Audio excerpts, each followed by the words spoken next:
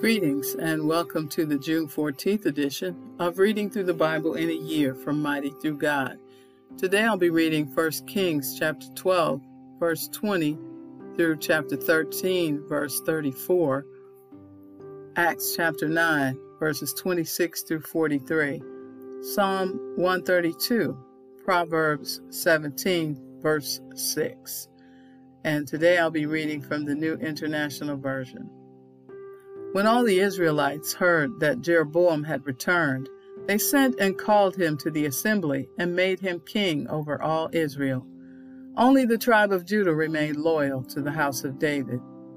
When Rehoboam arrived in Jerusalem, he mustered all Judah and the tribe of Benjamin, 180,000 able young men, to go to war against Israel and to regain the kingdom for Rehoboam, son of Solomon. But this word of God came to Shemaiah, the man of God. Say to Rehoboam, son of Solomon, king of Judah, to all Judah and Benjamin, and to the rest of the people, this is what the Lord says. Do not go up to fight against your brothers, the Israelites. Go home, every one of you, for this is my doing. So they obeyed the word of the Lord and went home again, as the Lord had ordered. Then Jeroboam fortified Shechem in the hill country of Ephraim and lived there. From there he went out and built up Peniel. Jeroboam thought to himself, the kingdom will now likely revert to the house of David. If these people go up to offer sacrifices at the temple of the Lord in Jerusalem, they will again give their allegiance to their Lord, Rehoboam, king of Judah. They will kill me and return to King Rehoboam. After seeking advice, the king made 2 golden calves. He said to the people, it is too much for you to go up to Jerusalem. Here are your gods, Israel, who brought you up out of Egypt. One he set up in Bethel and the other in Dan, and this thing became a sin. The people came to worship the one at Bethel and went as far as Dan to worship the other. Jeroboam built shrines on high places and appointed priests from all sorts of people, even though they were not Levites.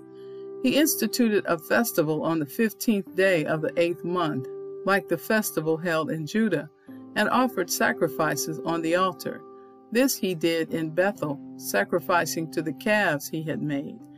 And at Bethel he also installed priests at the high places he had made. On the 15th day of the 8th month, a month of his own choosing, he offered sacrifices on the altar he had built at Bethel. So he instituted the festival for the Israelites and went up to the altar to make offerings. Chapter 13.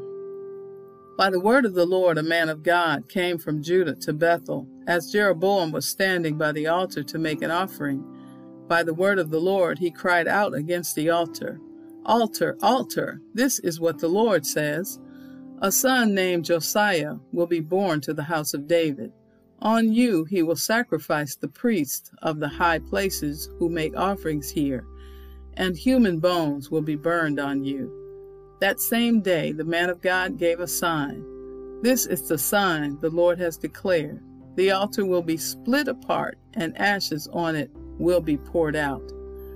When King Jeroboam heard what the man of God cried out against the altar at Bethel, he stretched out his hand from the altar and said, seize him. But the hand he stretched out toward the man shriveled up, so that he could not pull it back. Also, the altar was split apart, and its ashes poured out according to the sign given by the man of God by the word of the Lord. Then the king said to the man of God, intercede with the Lord your God, and pray for me that my hand may be restored. So the man of God interceded with the Lord, and the king's hand was restored, and became as it was before. The king said to the man of God, come home with me for a meal, and I will give you a gift. But the man of God answered the king, even if you were to give me half your possessions, I would not go with you, nor would I eat bread or drink water here. For I was commanded by the word of the Lord, you must not eat bread or drink water or return by the way you came. So he took another road and did not return by the way he had come to Bethel. Now there was a certain old prophet living in Bethel, whose sons came and told him all that the man of God had done there that day. They also told their father what he had said to the king. Their father asked them, "Which way did he go?" And his sons showed him which road the man of God from Judah had taken. So he said to his sons, "Saddle the donkey for me." And when they had saddled the donkey for him, he mounted it and rode after the man of God. He found him sitting under an oak tree and asked, "Are you the man of God who came from Judah?" "I am," he replied. So the prophet said to him, "Come home with me and eat." The man of God said, "I cannot turn back and go with you, nor can I eat bread or drink water with you in this place. I have been told by the word of the Lord, you must not eat bread or drink water there, or return by the way you came." The old prophet answered, "I too am a prophet as you are. And an angel said to me by the word of the Lord, bring him back with you to your house, so that he may eat bread and drink water." But he was lying to him. So the man of God returned with him and ate and drank in his house. While they were sitting at the table, the word of the Lord came to the old prophet who had brought him back.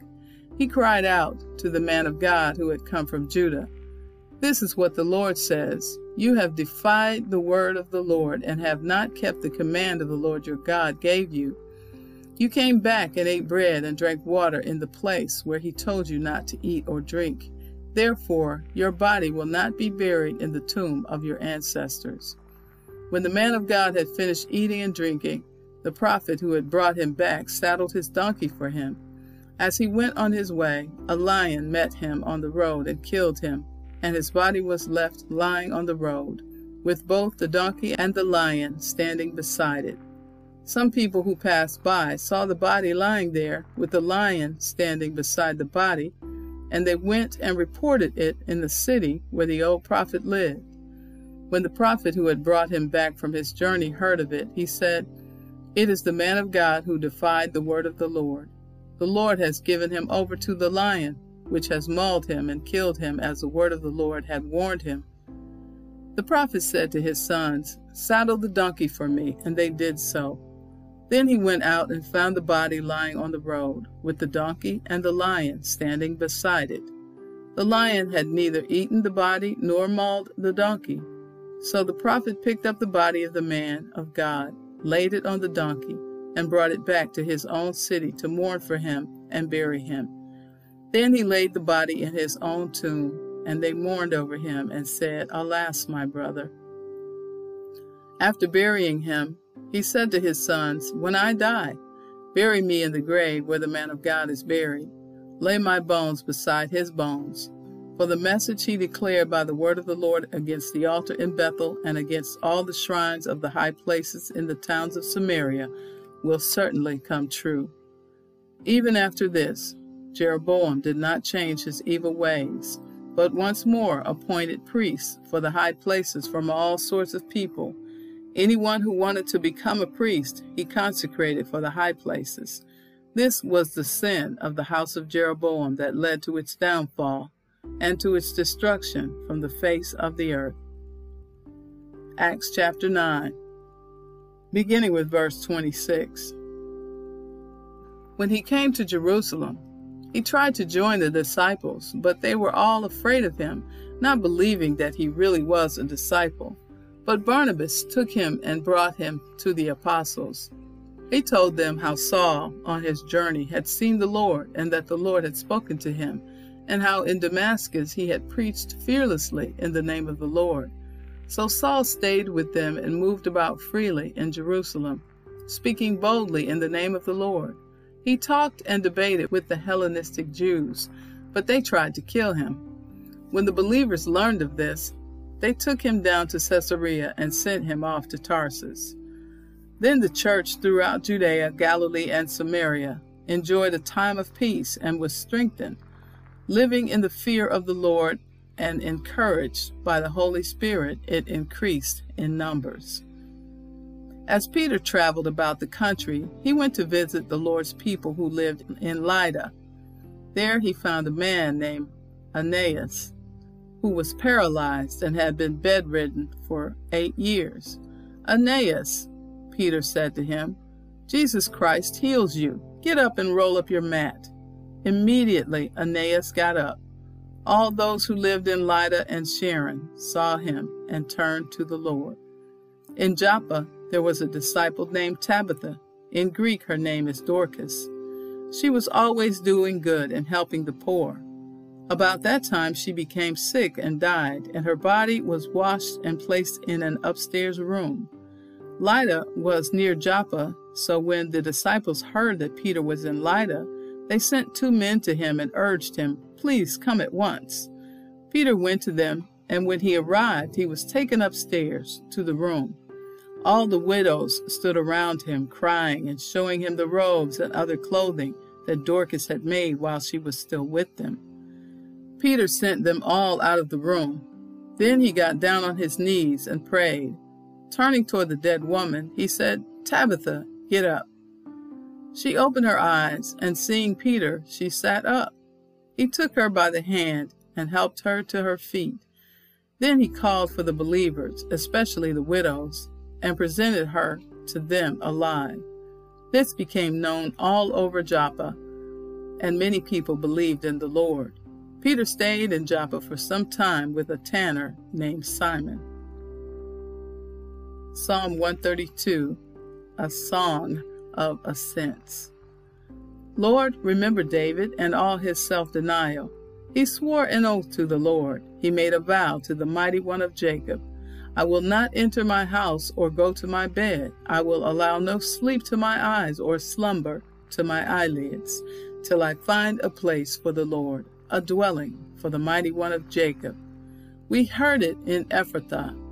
We came upon it in the fields of Jaar.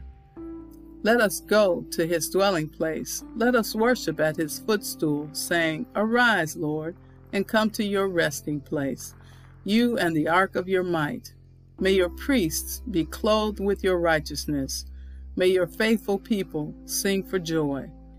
For the sake of your servant David, do not reject your anointed one. The Lord swore on earth to David, a sure oath he will not revoke. One of your own descendants I will place on your throne. If your sons keep my covenant and the statutes I teach them, then their sons will sit on your throne forever and ever.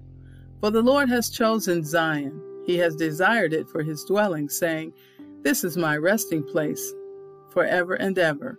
Here I will sit enthroned, for I have desired it. I will bless her with abundant provisions. Her poor I will satisfy with food. I will clothe her priests with salvation, and her faithful people will ever sing for joy. Here I will make a horn grow for David, and set up a lamp for my anointed one. I will clothe his enemies with shame, but his head will be adorned with a radiant crown. Proverbs 17, verse 6. Children's children are a crown to the aged, and parents are the pride of their children. And so concludes the reading for June 14th. Be blessed, and thanks for listening.